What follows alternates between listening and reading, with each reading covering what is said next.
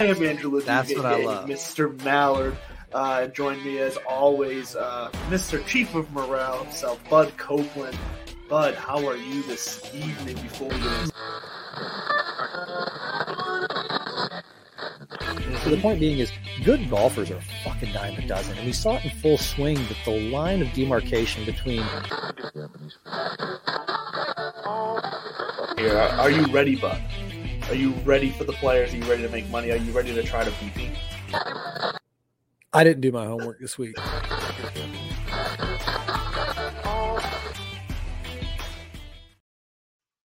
What's happening, everybody? Welcome into Divots and Pivots. It's Tuesday night here on the Fantasy Sports Corporation. I am Andrew LeDuc, a.k.a. Mr. Mallard. Bud will be joining me here shortly. I believe he's just having some connectivity issues, but that don't matter. We will get into it. Exciting week of golf for the first full tournament event of the year this past week with the Sony Open. So we're going to get into that. We're going to get into what happened overseas in Dubai with Rory and all that going on. So we're going to get into that.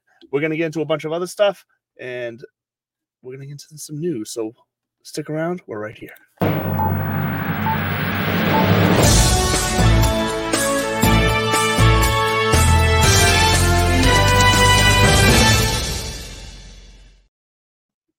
That's right. Let's get into the news, and the fourth wall, as always, going down right now. I am sorry. Bud will be joining us here in a second. I forgot to send him the link to get him into the show, so that is my bad. But let's kick it off and have him join in the minute. Let's talk about Grayson Murray's win this week at the Sony Open. I want to pull up because I want to get the story right, because his story was quite fun to watch here. Let me pull up the tweet he had here. So if you remember I believe it was like 8 months ago when they had the player-only meeting for the PGA Tour, Grayson Murray was the guy who stood up from the back and was talking about how it'd be fair for everyone to get the same money, same opportunity. Speaking of, here comes Bud right here. Sorry, Bud. Because I'm not one to throw people under the bus. No, that was all me. Okay, so then we can move on. I threw myself under the bus before you could come in. No, all you missed was the new swanky news. We just rolled that out because I was just going to roll right into the news until you got on, and so I was just talking about the Sony Open real fast and getting into Grayson Murray before you got in. So before we get to that though, now that you're here, how are you? Any words of wisdom as we start the night off for the masses here? Yeah, check your messages. I guess. I don't know. No, big news for me. Adrian Meronk wins DP World Tour Player of the Year. Now, for folks who are like, what are you even talking about? DP World Tour for the uninitiated is the year. What are we drinking tonight? Hold on, pause. Was that a Truly? It was a Truly. Yeah, it's one of them lemonade ones. Basic. Don't worry, for when that one's done, I do have the whiskey here ready to go. I got my standard coffee black with some apple juice on the side. Nice. Adrian Meronk. So the DP World Tour, European PGA Tour has been the European Tour, has been everything. They were one of the first big golf entities to start getting a ton of this, I guess, Middle East money, Saudi money, whatever you want to say. They started playing tournaments down in Dubai. Famously, now they lead off their season in the Middle East. That's where they are right now. But just like how postseason awards come out well after the season ends, the DP World Tour didn't end when the FedEx Cup ended. It went until November, December. And it's weird because Rory won his third DP World Tour Rolex Series Race to Dubai championship belt, whatever the hell they call their kind of FedEx Cup thing. Yeah. And Meronk was, I'm probably saying that wrong too. Somebody's gonna be like, dude, you're butchering that. But Adrian Meronk. I think it's Meronk. I think you were actually right in this case. He won a handful of times. He was famously snubbed for the Ryder Cup, even though they were going back to the Italian or the host of the Italian Open where he played. And so with this kind of player of the year and his finishing, I want to say he finished like third or fourth on the DP World Tour behind like Victor Hovland and Rasmus Højgaard or Nikolai Højgaard. It was one of the brothers Højgaard. I can't remember which one it was. The brothers Højgaard and Rory. So, I mean, he finishes fourth, but he ends up being player of the year, which I think, and I don't know how it's calculated over there. It sounds to me like it's a vote.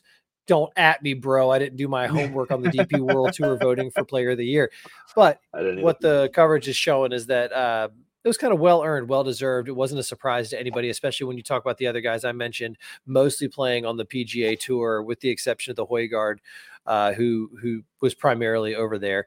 But with that status, he's part of that kind of top 10 DP World Tour finishers get status on the PGA Tour. So that was this global alliance. Not to dive too deep into LIV, but we're going to get there eventually. We will.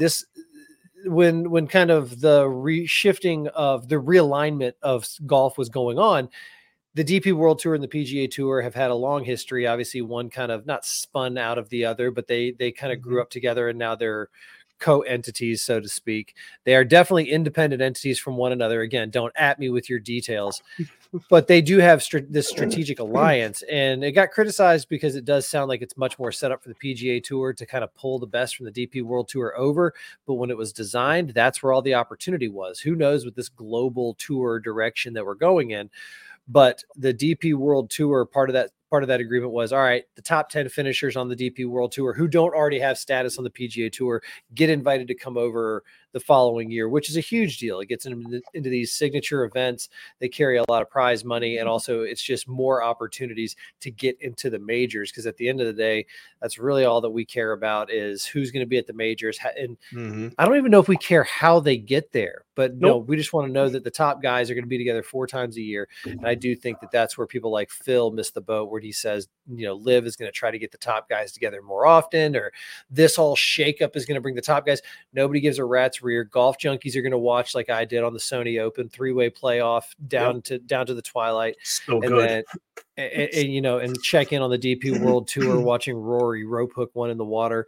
We'll get into that. But Adrian Marunk, I was big on him earlier this year. I'm going to be big on him this year. And he's no stranger to the States. I think he went to college in Tennessee or East Tennessee State or one of those schools. Like a lot of these European golfers, they come over here for the collegiate opportunities, because, again, closer you are to American soil, I guess, the more opportunity you have for the PGA Tour.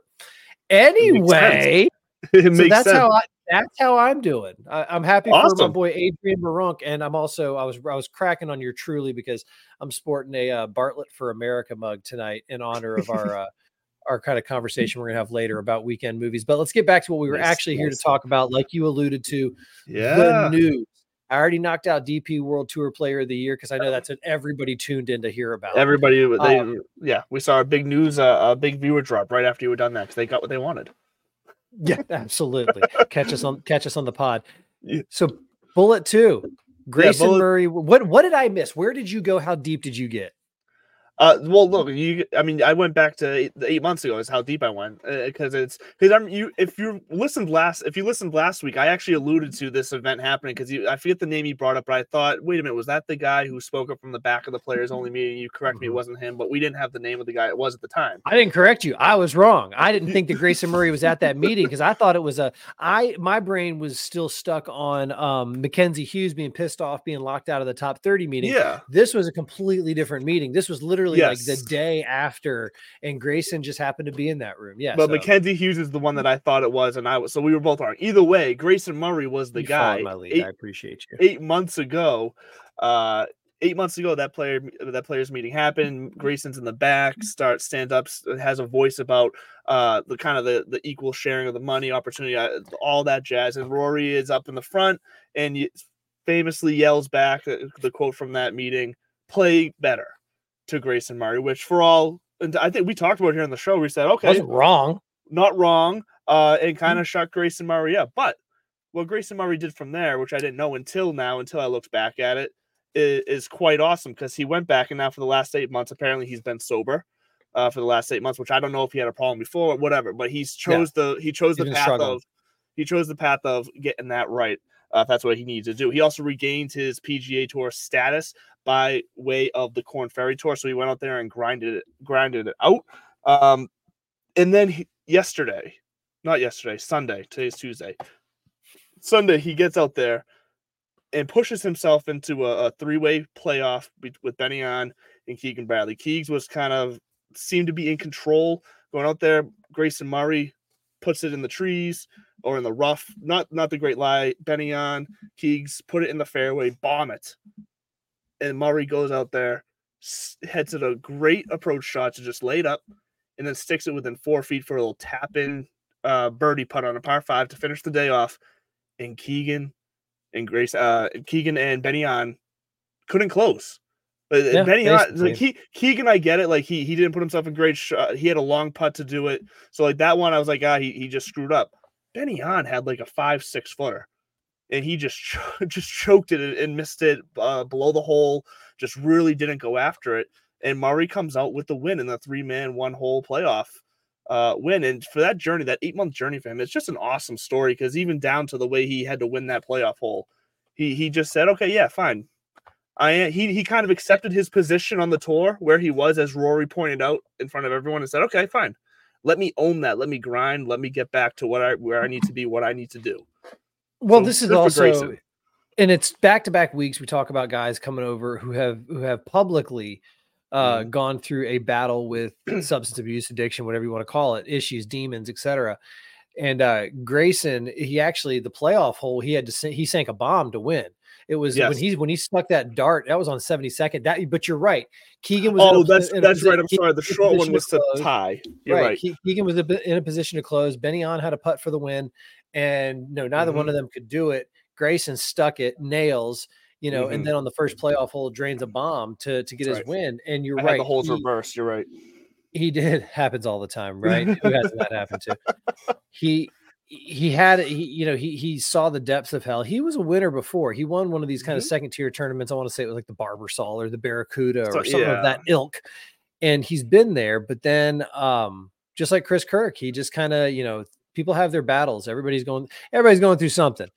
And some it's tougher than others. And he kind of found that the path, and he is on it now. And I think once they understand that these guys are special. I mean, and when you operate at that level, they were just channeling their energy in the wrong place. And sometimes it's so academic that, once it just kind of locks into place. Oh, okay. So this is what life can be like if I kind of stay focused, and remind myself and stay humble. You talk to any of these guys who struggle with addiction and humility. You're never done. You're always, it sounds weak, but it's not. You have to remind yourself that you're always vulnerable to a slip up. And so to see him get back to where he was, and a quick backtracking on that players meeting, I did a little more follow-up reading on it too. And apparently Wesley Bryan, another PGA Tour pro, was in the room, and he was quoted later as saying like, it wasn't as contentious as it was reported. It went down how it was reported. Yeah. Great. The words were said. Great. Grayson screamed from the back, you lied to us. You should resign. And I guess Rory just chirped, play better, Grayson, or just play better. I don't know if he addressed my name, but he did say that afterwards and Brian insinuates that both Grayson and Rory were there. We're kind of mucking it up a little bit, making light of it. It was collegial, it was lighthearted. Because it was probably one of those moments of like, you've got a point. Yeah, you've got a point too. Like it's, so what are you going to do? Like, we're both right. So let's move on. But I love that Grayson's back. And there was a really nice, borderline sweet moment after the win where our boy Akshay, and I know we've been big AB fans for a while now. And I have a feeling he'll be showing up later in the show as well. Don't worry. And he, you tease. But he walked out onto the green to congratulate Grayson too, because there's some kind of Corn Ferry Tour brethren there. And it was funny. He said, you and me, buddy, because Akshay's been playing well. And you're right. He is going to show up later because he's going to be a staple in my lineup until he cracks through, because he already won it kind of in the shoulder season, one of those off events. But I got a feeling we're not too far off from him really locking it in, because he came out strong at the Century. He meandered around and didn't do terrible at the Sony Open. My lineup was down to him and Brendan Todd. It was a sad day for me. But he went out and congratulated Grayson and said, you and me, buddy, we're gonna ride this and work our way to number 1 and 2 in the world. So cool things coming out of the Sony Open. Now, not PGA Tour related. We can't go. And there's a couple of different things, and I'll give you the pick. Where do you want to start as we introduce? We really should just have a live segment of the week, and whether it's we really should, whether it's a minute or 15 minutes or God knows, sometimes it'll be the whole show. I have some updated thoughts and gripes and opinions about news and live golf, but where do you want to start? Well, is your gripes schedule related? Because my gripes are Nike related. Not gripes, but my thoughts are Nike related. So if we're both Nike related, then let's go to Nike. But unless you have, because I don't necessarily care about the live schedule. I have both. You? Then let's breeze through the LIV schedule first. I think we're gonna spend longer on the shoe stuff and Brooksy and all that. Well, we're not even going to visit the schedule. They just finally announced they finally locked in places for tournaments coming up in March and April. And one of them in April is they're going back to Trump Doral down in South Florida. It's going to be the week before the Masters. It's going to be they're trying to set this up as their kind of warm up to the major season. But taking 3 steps back and again, kind of putting Mr. Norman on blast because I'm sure I'm on his radar. Totally. LIV is when you and this is also for the keyboard warriors out there. When you compare the two products, now PGA Tour does have a product issue. Rory was right. The sponsors are still being asked to pay the same amount, if not more money, and the product has not evolved. That lives in its own universe. I'm not trying to do a side-by-side comparison. The point that I was getting at is LIV is still in the beta testing, almost sophomoric kind of, you would expect this kind of organization from somebody with limited means. Yeah. But the fact that it's January and they just now finally either locked in, announced, what have you, locations for this year. I don't care that you spent $500 million to buy the world number 2 and then put him on a shelf. We haven't seen John Rahm or heard from him since, which is part of the deal. And they all kind of know. You almost felt like when he went on Hannity or whatever Fox News show he did with that LIV golf jacket on, you almost felt like he was giving like he was a space explorer. He's like, I'll see you guys around. I don't know if I'll ever see you again or if I'm ever. It's weird, but they all get it. They all buy it. They all understand it. I just think to myself, where do people still get off thinking that like this is the future? Or now they're grasping on, hey, look, shook up the game of golf. And it's like, we've gone through this before. I know. If I get a nice, big, beautiful house because it was burned down in arson and you're like, hey, but check out the new house you got. I'm like, I still had to go through somebody burning my other one down. So the way that this change is coming about is still, to me, not cause for celebration, and nor is there room for LIV people, and I mean that in the most objectively judgmental sense that I can, LIV people. You LIV people who still claim that this is the future, this is the way, this is the path. No, it's not. It's a very splashy, high-priced alternative. And I've experienced it. Divots and Pivots was there for season 1 of LIV. We went out and saw it, and it was fun. Yeah, we had a great time. But it wasn't a competitor for the PGA Tour. It's not. It doesn't have the gravitas. And like in basketball, if the Harlem Globetrotters all of a sudden fell into billions and billions of dollars, and they just started picking off Kevin Durant and LeBron and some of these guys, again, you want to come play a third of the games, no practice, 10 times the money. And that became the retirement circuit. People would show up. They would sell out arenas because of the names. The NBA would continue to thrive because for every John Rahm that gets lured away for $500 million, you've got Gordon Sargent, Christo Lamprecht, Ludwig Aber. You've got this factory. The PGA Tour is strong. Now, they do have issues, and I agree again with Rory. We do need to, I don't know if spice things up is the right way. I think getting a guy like Kiz in the booth was a step in the right direction. I think also, these kind of play through commercial breaks, you got to keep that up. Everybody's got a widescreen. You got to have the side by side. I'll actually pay attention and listen to all of the symptoms of mesothelioma as long as I can watch somebody grind over a 10-footer. I'm not gonna change the channel because I still get the golf. So that's my gripe is stay in your lane. Everybody, and Ian Poulter did it again. He couldn't help himself, and he's out there talking about, oh, Rory, nothing we can't fix over a cup of coffee, but no apology. Shut your mouth. Just shut it. You're still no, nobody owes anybody an apology. No, you owe me an apology for putting me in this position to chastise you again, Mr. Poulter. You took the money, you ran. Quit acting like your new product is a competitor. It's fine. You can coexist in this world. And I'm sorry that you had to go through the shaming of being ostracized when you'd made a business decision and people wanted to protect their business.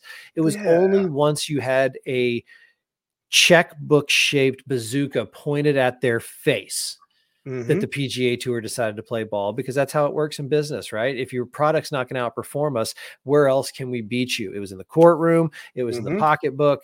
And so people will say, well, they still won. They didn't win shit. They forced their opponent to the table. So long way to go with LIV. But what you're talking about, I think, is a much more globally interesting point in the LIV universe. Do you want to talk about what's happening with, is it Smash? The boys over at Smash. Yes, the Smash golf course. I think they go by Smash GC. I keep forgetting, but I think it's the GC they go by. Golf club, just like those football club, clubs, like Barcelona FC. Yeah, exactly. Yeah.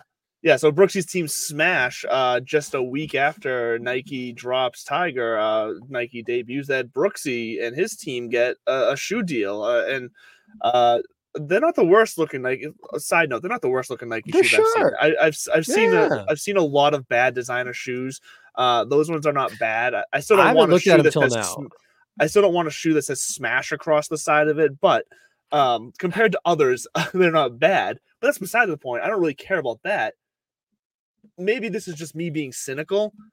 It can't just be coincidence of the timing of dropping Tiger and lining up with Brooksy over on LIV.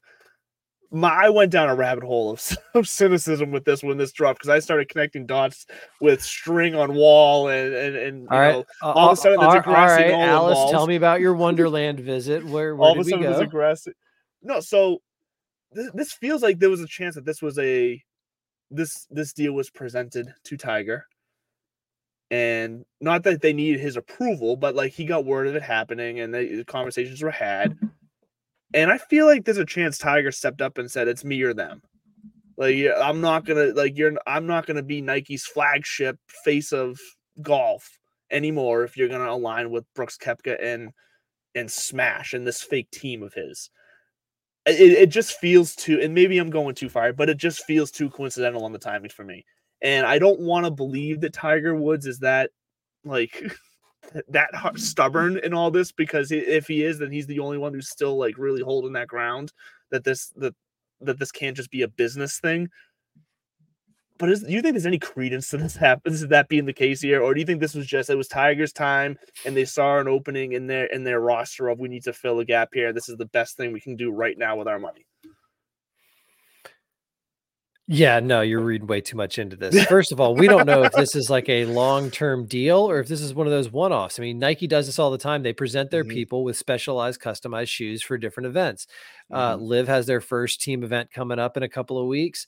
Maybe this is just their way of saying Brooksy's still one of our guys. Because Nike, just like some of these other companies, TaylorMade's another one that's famously not told their guys to, step aside. A couple of endorsement deals were broken for whatever reasons, but by and large, yeah, Nike's like, we don't give a shit where he plays. We just want him to play well and wear our stuff. Nike still has Rory under a big contract. They just signed Nelly Korda to a massive contract. Yes. They still got Scotty Scheffler. They're doing just fine. Tiger, the timing of it all, I don't think one had anything to do with the other. Honestly, I think these are one off. They are pretty slick looking shoes, and I'm not even like a sneakerhead or anything. But I do like the look of these. But something more interesting than that is that Tiger Woods owns the TW logo. Let me repeat. Nike does not own that TW logo that Tiger would wear. And for a while, famously, it was in his contract. He could wear the TW logo on Thursdays and Fridays, but on the weekend, the swoosh had to be front and center. Right. Yes. Let's be honest. Tiger either is part owner, or he's a huge investor, or he's just going to create his own clothing line. Maybe he's pairing up with Acorn Hills, and Nate's just keeping it from us. But Tiger's going to come out with the TW brand. It's going to be just like I said, the Golden Bear and Arnie Palmer and the Black Knight with Gary Player. That's what's going to happen there. I think this was just Nike being super. I mean, Brooks is a major champion. He's going to play in all the majors again this year. This is just them saying like, hey, business is business. If he's going to get some eyeballs, then we want to make sure that we treat him just like we're going to treat anybody else and try to take advantage of this. That said, I also think it was a strategic play on Nike's part, recognizing that maybe the PGA Tour is not the future of their line, because it is moving into a more niche market where, maybe it's Travis Matthews or it's Malbon or, so Travis Matthews, remember, started out as a surf company. Callaway bought them and turned them into this kind of, like, people sometimes don't understand that Callaway owns Travis Matthews, not as hip and off brand as you think. It is one of the main line brands. It is really cool. It's dope shit. I love their stuff, but that's the big name now. So I think Nike's going to pick their, they're still just going to pick their places, but it's going to, they're no longer going to go the, just everybody coming out of high school, come to us. It's going to be very strategic. And so the Shoegate it's just fun. I think it's Brooksy getting some cool stuff. And, I'm more interested in another former Nike guy and Jason Day. He signed with Malbon, we talked about. Yes. And Malbon just announced that they signed another high profile golfer, Charlie Hull, British golfer on the LPGA tour, pretty big following on social media. Mm-hmm. And she's all of a sudden part of Malbon Golf. And then Minwoo Lee comes out. He's the first Lululemon golfer. And he gave a really interesting interview about that, talking about how, it's interesting. Jason Day went baggy with Malbon. He goes, you don't really see that. And he's like, mm-hmm. I think that I identify more with the Lululemon crowd. He's like, he claimed to bring back the mock turtleneck. Tiger brought the mock turtleneck, but his point's valid that we hadn't seen one like he wore it at the Players last year. So Brooksy's deal is fun, but I think it's just going to be an interesting time with golf swag and gear, especially here on Divots and Pivots. Stay tuned for exciting announcements. It is, but to your point of Lululemon and his point, joggers are like they're making a statement in the golf world right now. And I know I always go here, but the content creators, but the good, like a lot of those guys wear Lululemon, not Lululemon specifically, maybe not, but they wear joggers that tighter, looser kind of athletic pant that apparently you're able to get away with wearing on a golf course in some of these locations that are much more strict with their dress code. They're becoming popular because they are comfortable. They're loose. You can move around in them. It makes sense. So good for Minwoo Lee.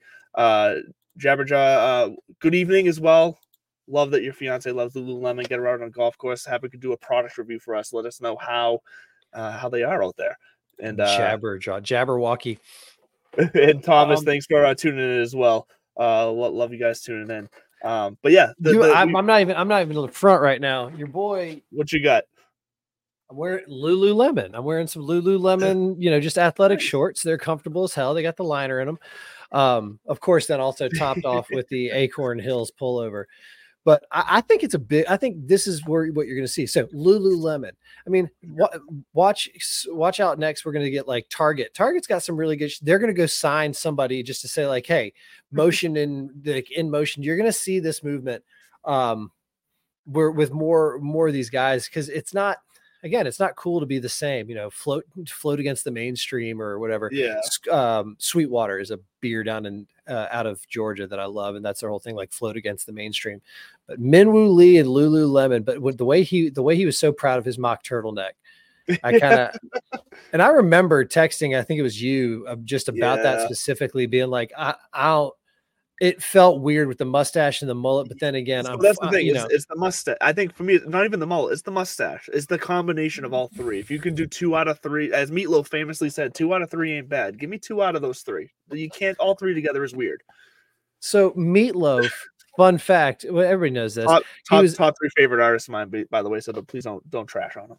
I'm not about to trash him. I'm a big Meatloaf guy. I'm such a big Meatloaf guy. I was watching Fight Club this last weekend. Yes. And you forget that he's in there. He plays a major role in that little crew. And where I know we're going to talk about movies here in just a second. Mm-hmm. But Meatloaf, deep pull. All right, Lululemon.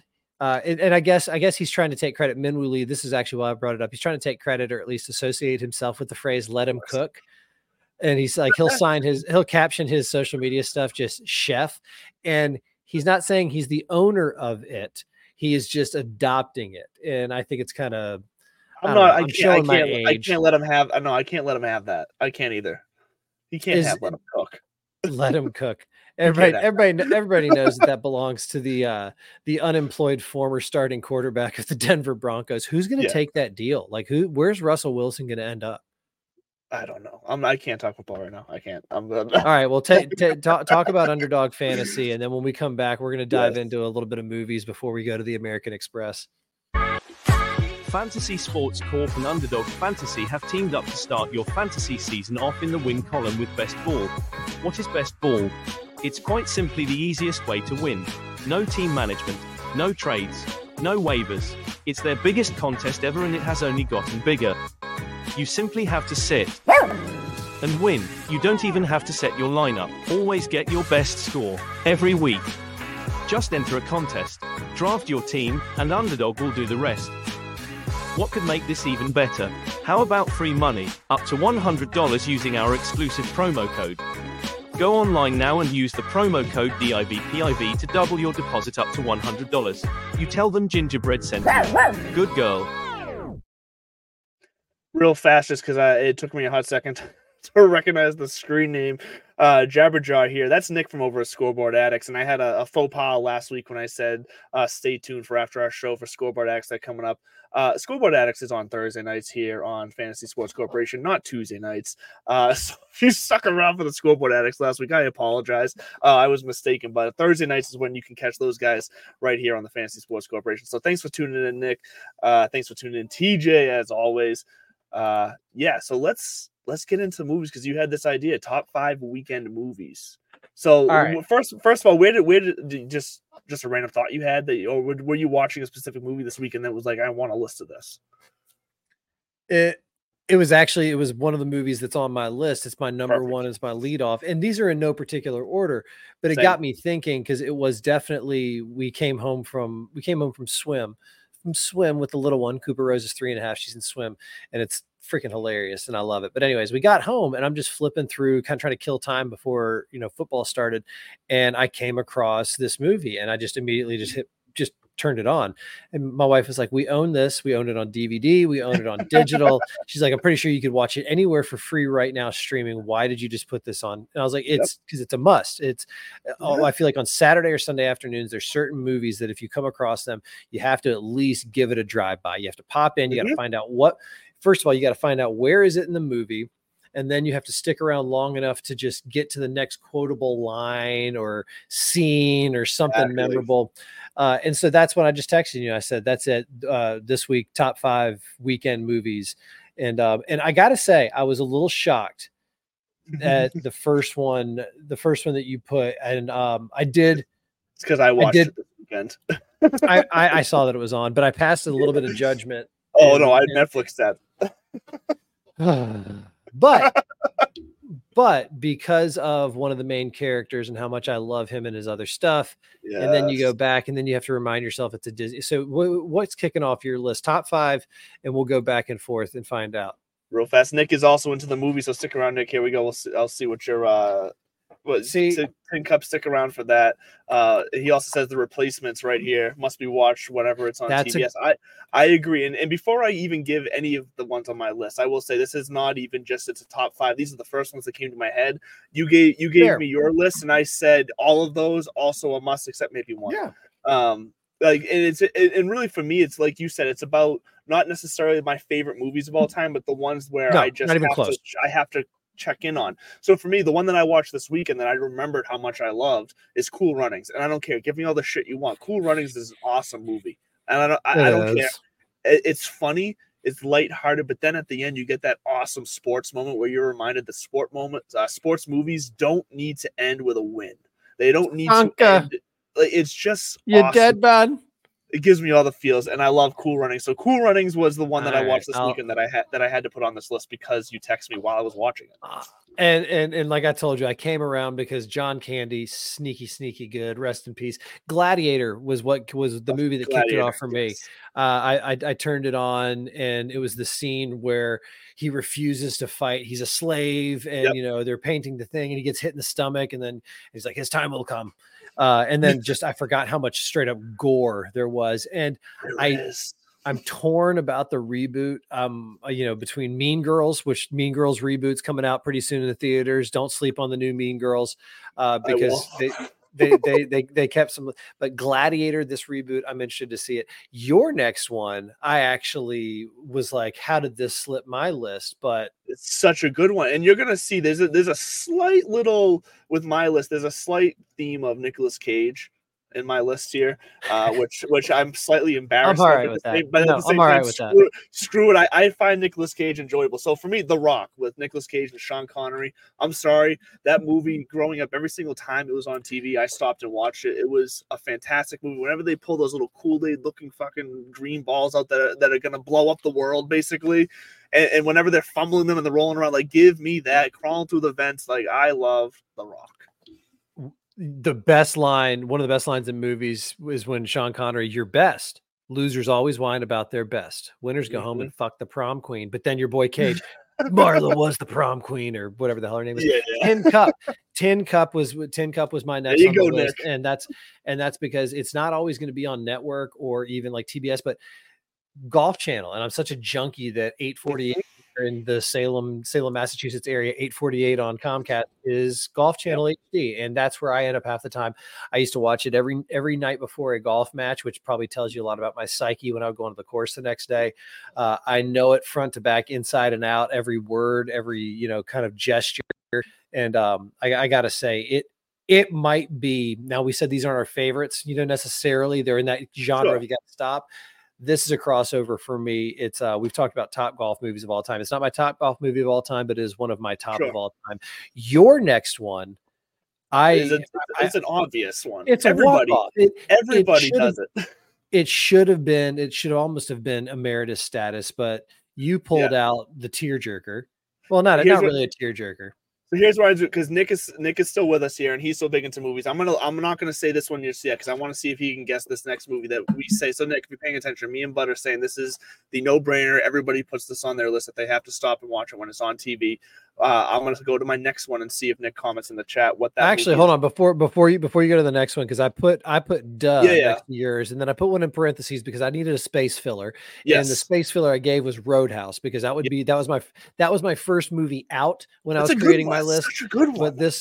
But number 3 for both of us, we met in the middle on that one, and then you came back with another Nicolas Cage classic, and Angelina Jolie was so hot in this. I'm sorry, when you look at this, yes, Angelina Jolie this is one of my favorite movies with her in it. She's absolute fire in it. But this is a great cast in this movie when you look at just how it aged over time. But Gone in 60 Seconds, I freaking love Gone in 60 Seconds. I'm not even a big car guy, but I just love Gone in 60 Seconds. I love the acting, whatever. It's cheesy, but it's also just so entertaining. It's so like mind numbing that you can just sit there and watch it, laugh, and not even know what the hell's going on. So Gone in 60 Seconds for me. This next one for you though, that you put under this one, this is one that I enjoy this movie, but I'm not necessarily, I don't feel like I'm going to stop and watch it if it's on TV, but I do enjoy the movie. And it's any of them, any of these in this genre, including the brand new one that's still out in theaters. I think it's like Songbirds and Snakes or some shit. The Hunger Games franchise. Honestly, I'm kind of a sucker for the Star Wars franchise, Lord of the Rings franchise, Divergent, any of those series. If it's a good, successful kind of check your brain at the door. Hell, I even went down a Twilight rabbit hole when I was a teacher, because when I was making Harry Potter references, my students were like, what the hell is Harry Potter? You had to connect. You got to connect. But the Hunger Games franchise, Jennifer Lawrence, is phenomenal in it. You do have to kind of, it's willing suspense of disbelief. But this latest one, I was skeptical again. I'm skeptical of reboots or kind of pre-boots. I have to see it. This latest one is actually worth the price of admission, because they do it really well. Kind of like a 3-act play, not unlike my final one. But first, I got a funny story about yours. Go ahead. Okay, well, first, just a last note on the Hunger Games. This might be controversial. I'd be more likely to stop the channel and watch any of the Maze Runner movies than the Hunger Game movies. That's fair. I find those enjoyable too. Scorched Earth Trials, like the whole bit. Yeah. This last one on my list, though, this one was I still feel like people love this movie though, and we'll stop on this one. But The Truman Show.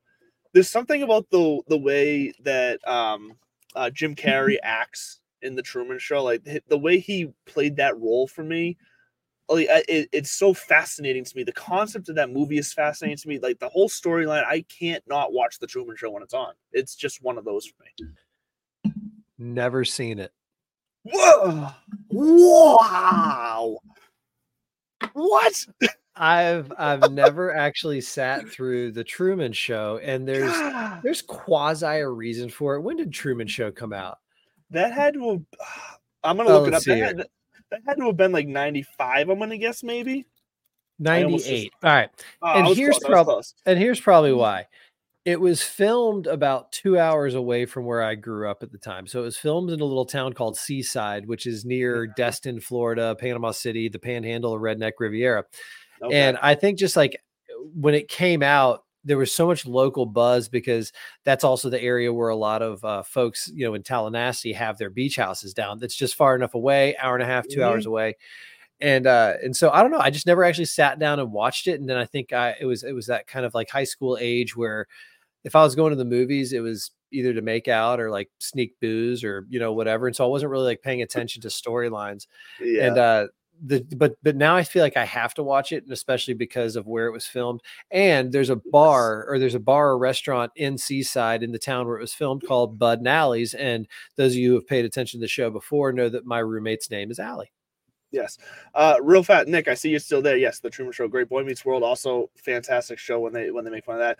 Last chance to guess the obvious choice for us for TV movies that we have to stop and watch when it's on.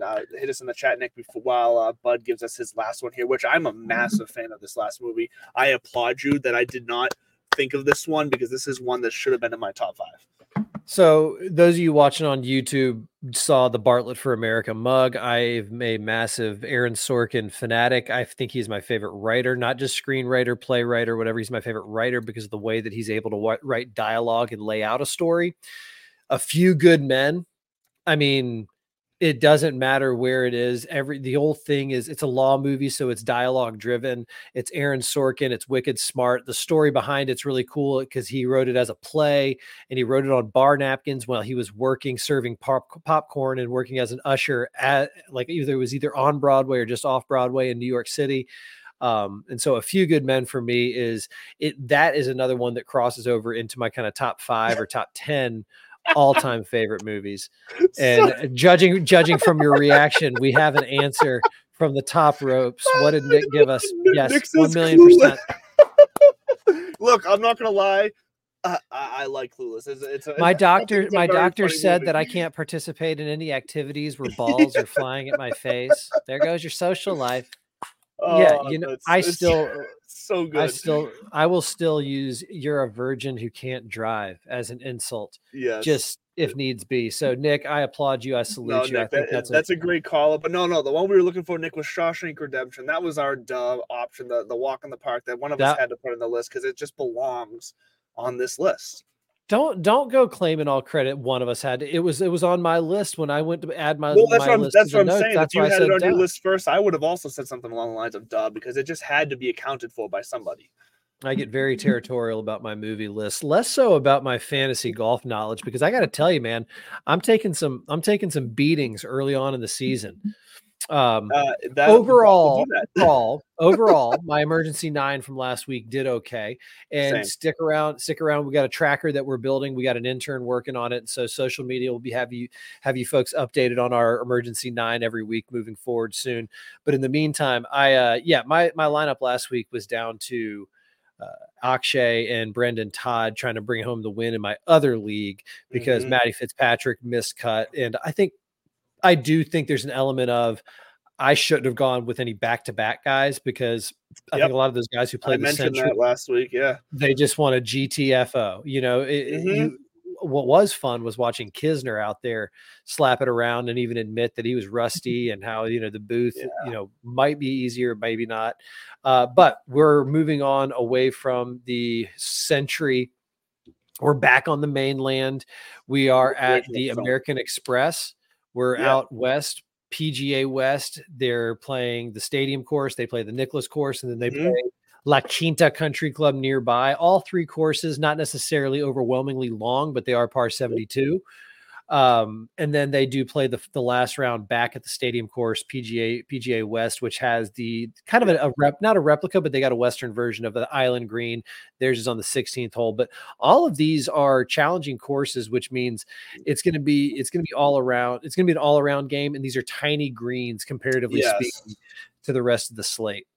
Well, yeah, and the main thing to remember about this week is, as you mentioned, it's 3 courses, and that means it's a 3-day cut. So no cuts will happen until Saturday, and as you said, the Sunday will be the only time that the field is shortened. So you're going to see your point totals. If you're playing DK, you're going to need higher point totals than you would typically used to be seeing because of that. Everyone's getting 3 days of golf. So obviously the totals are going to go up. And you mentioned this, yeah, Stadium course, the Nicklaus course, both very challenging courses. Out of these 3, the La Quinta Country Club is definitely the easiest, is the one that you want to have guys on at the right time, because that's the one that the low scores are really set for the weekend on. And I'm going to get to that a little bit later when it comes to my key 3 stats. I'll say it now. For me, one of my bonus stats I'm going to say outside of my key 3 is guys who start. Wow, free advice? Day 1 on Thursday on La Quinta.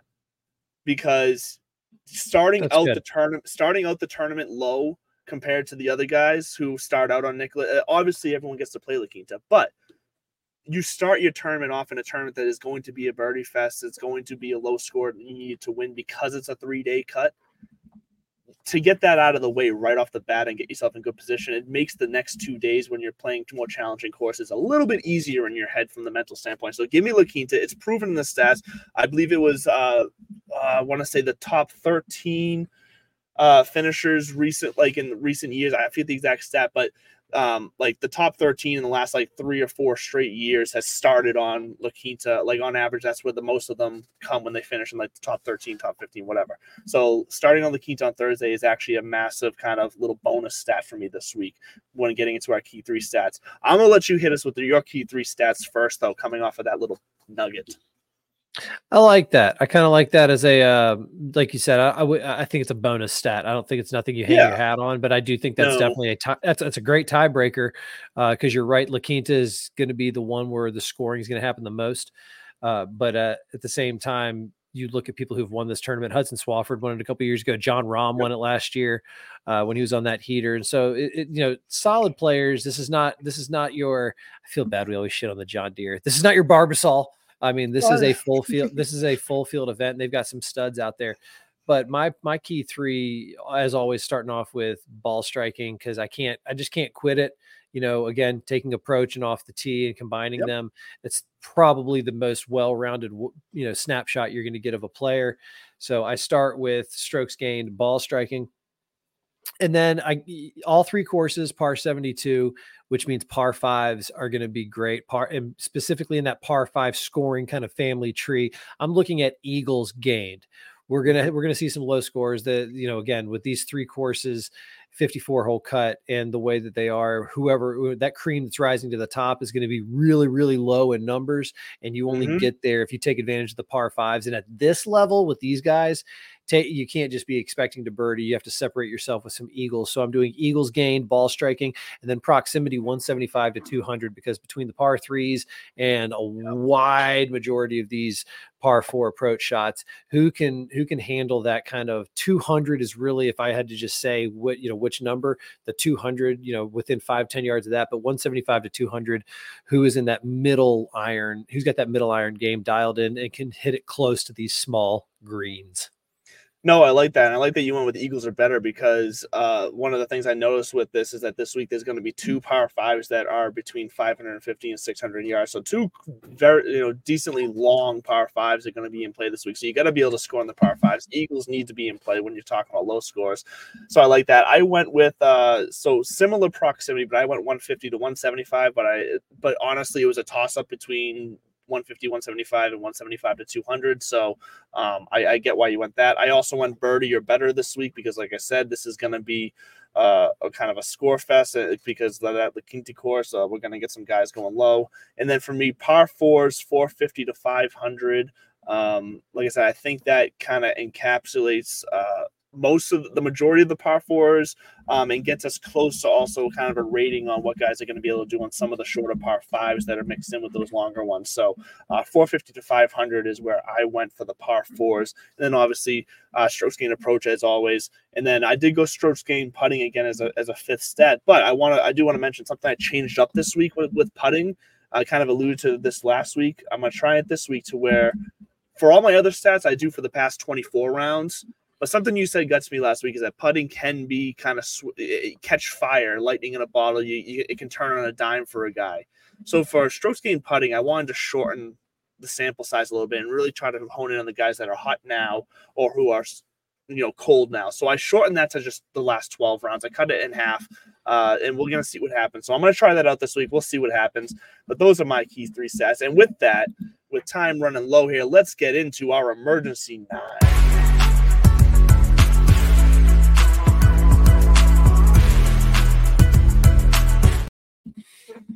And if you're new to the program, and if you're new this year, this is a new segment this year we got going called the Emergency 9. Instead of top 10 rankings, we're going to give you 9 rankings because it's just a more pleasurable golf number. And these rankings are meant to be used. Please don't use the word pleasurable. These rankings are meant to be able to help you, whether it's on DraftKings, whether it's on Underdog Fantasy, where me and Bud mainly play because we like the snake style draft over on Underdog. But you can use it's more pleasurable. It's more pleasurable. You can use it on any of your forms of fantasy golf. These are meant to be kind of all-around rankings. So let's get into our 9 to 7 rankings. And for me, like I said, I did come into play into as a factor here the starting on La Quinta course. For me, it played into my top 5 guys are all guys who are starting on Thursday at La Quinta. After that, I went back into my rankings and kind of got a little custom with them. So 9 to 7 for me. Number 9 is Sam Ryder. Number 8 is JT Poston, who had himself a good week last week. And then number 7 for me is Taylor Pendrith, who I was on last week. He followed it up with, I believe he finished, I want to say he finished T10. Let me double check that right now, but I believe he finished T10 last week at the Sony Open. So Taylor Pendrith is someone I was on last week. I'm on him again. His putting is great. That is my 7 to 9. Sam Ryder, JT Poston, and Taylor Pendrith. Who do you got for me? In my emergency 9 this week, I'm actually only playing 3 guys that wound up. I got to start that over. Rewind. In my emergency 9, there's only 3 guys that cross over into the top 9 from my model. I am playing some kind of gut shots. Those of you who aren't new to the show know that I'm not scared to shoot from the hip. I'm one of those kind of old school scouts that think that the metrics are there to guide us, not to necessarily make. Also not scared to finish last. As long as she finishes first. I'm bringing in a couple of gut shots with Grayson Murray and Akshay at 9 and 8. Grayson for obvious reasons. You just never know. Hot hand. And once that confidence hits, maybe we've seen a lot of that back-to-back. Scotty Scheffler went on a run. John Rahm went on a run last year.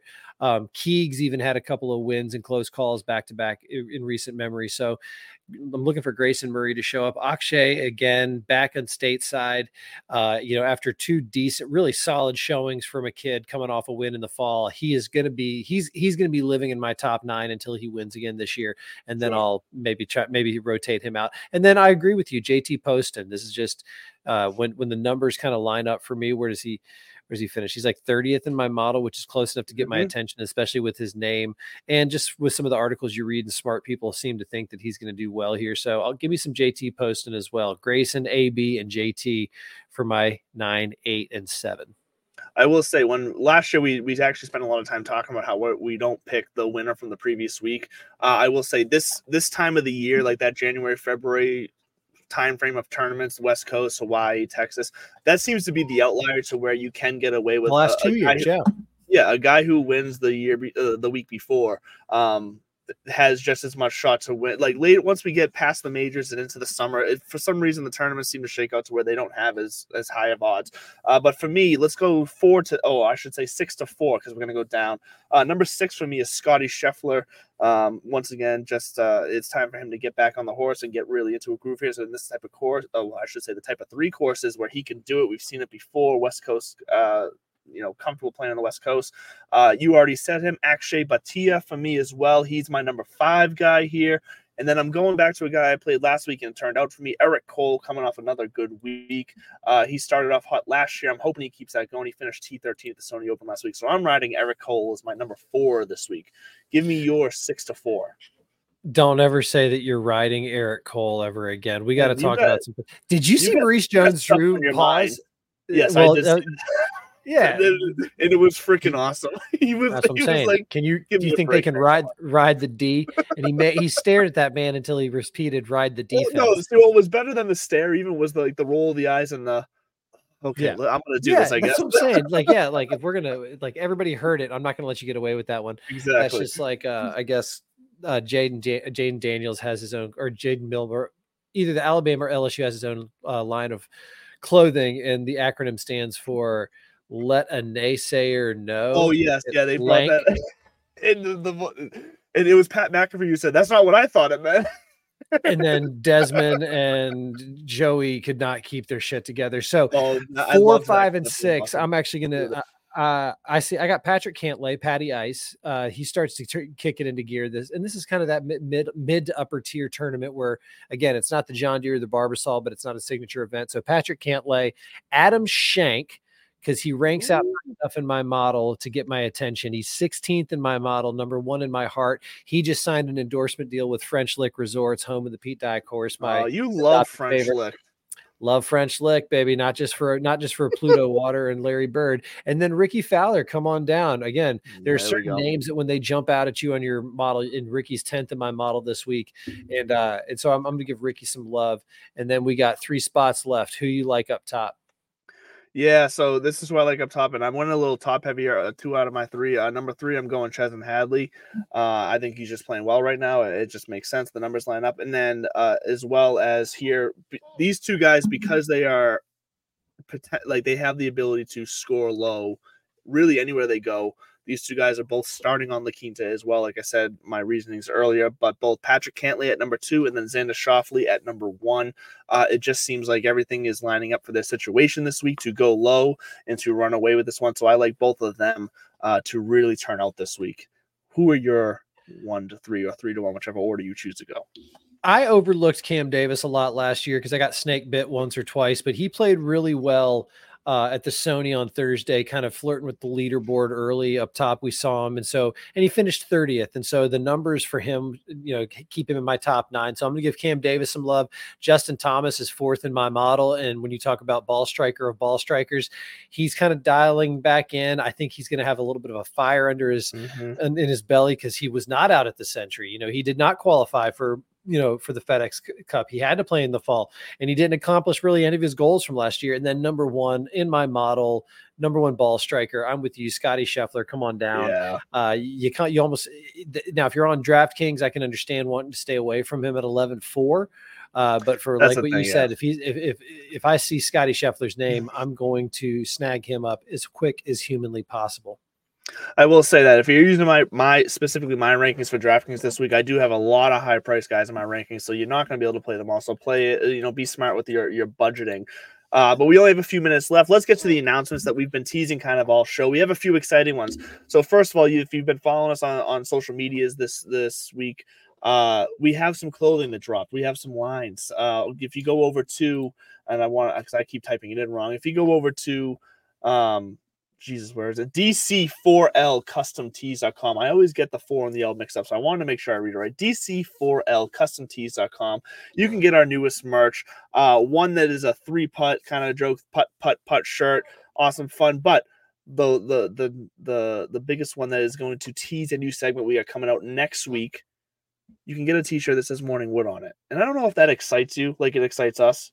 Morning Wood always excites me. Speaking of Morning Wood, did you know that back at the American Express back in the day, this was the Bob Hope Desert Classic, right?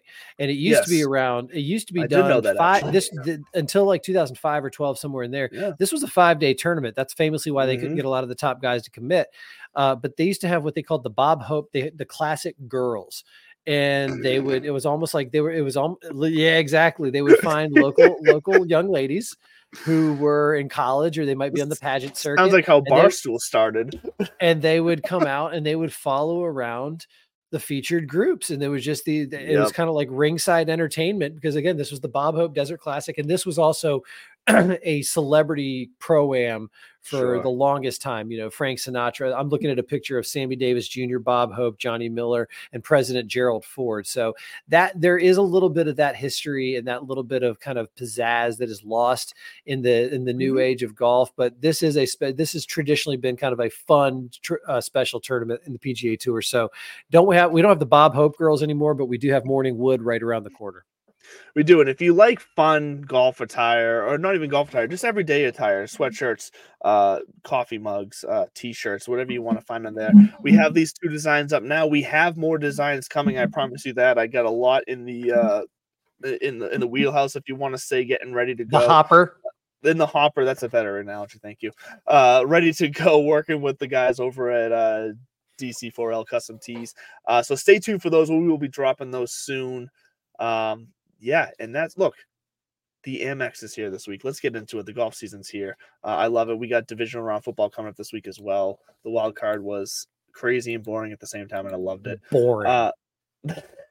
That's going to do it for us here on Divots and Pivots tonight, guys. And don't forget, you can email us at the show, divotsandpivots@gmail.com. Email us throughout the week. We will get to your emails during the show, or you can email us live on the show. We'll keep an eye on it. I'm Andrew LeDuc, a.k.a. Mr. Mallard. I have it mirrored. This is Bud Copeland. Check us out every Tuesday here on Fantasy Sports Corporation, 8 o'clock. We love you guys. Stay classy.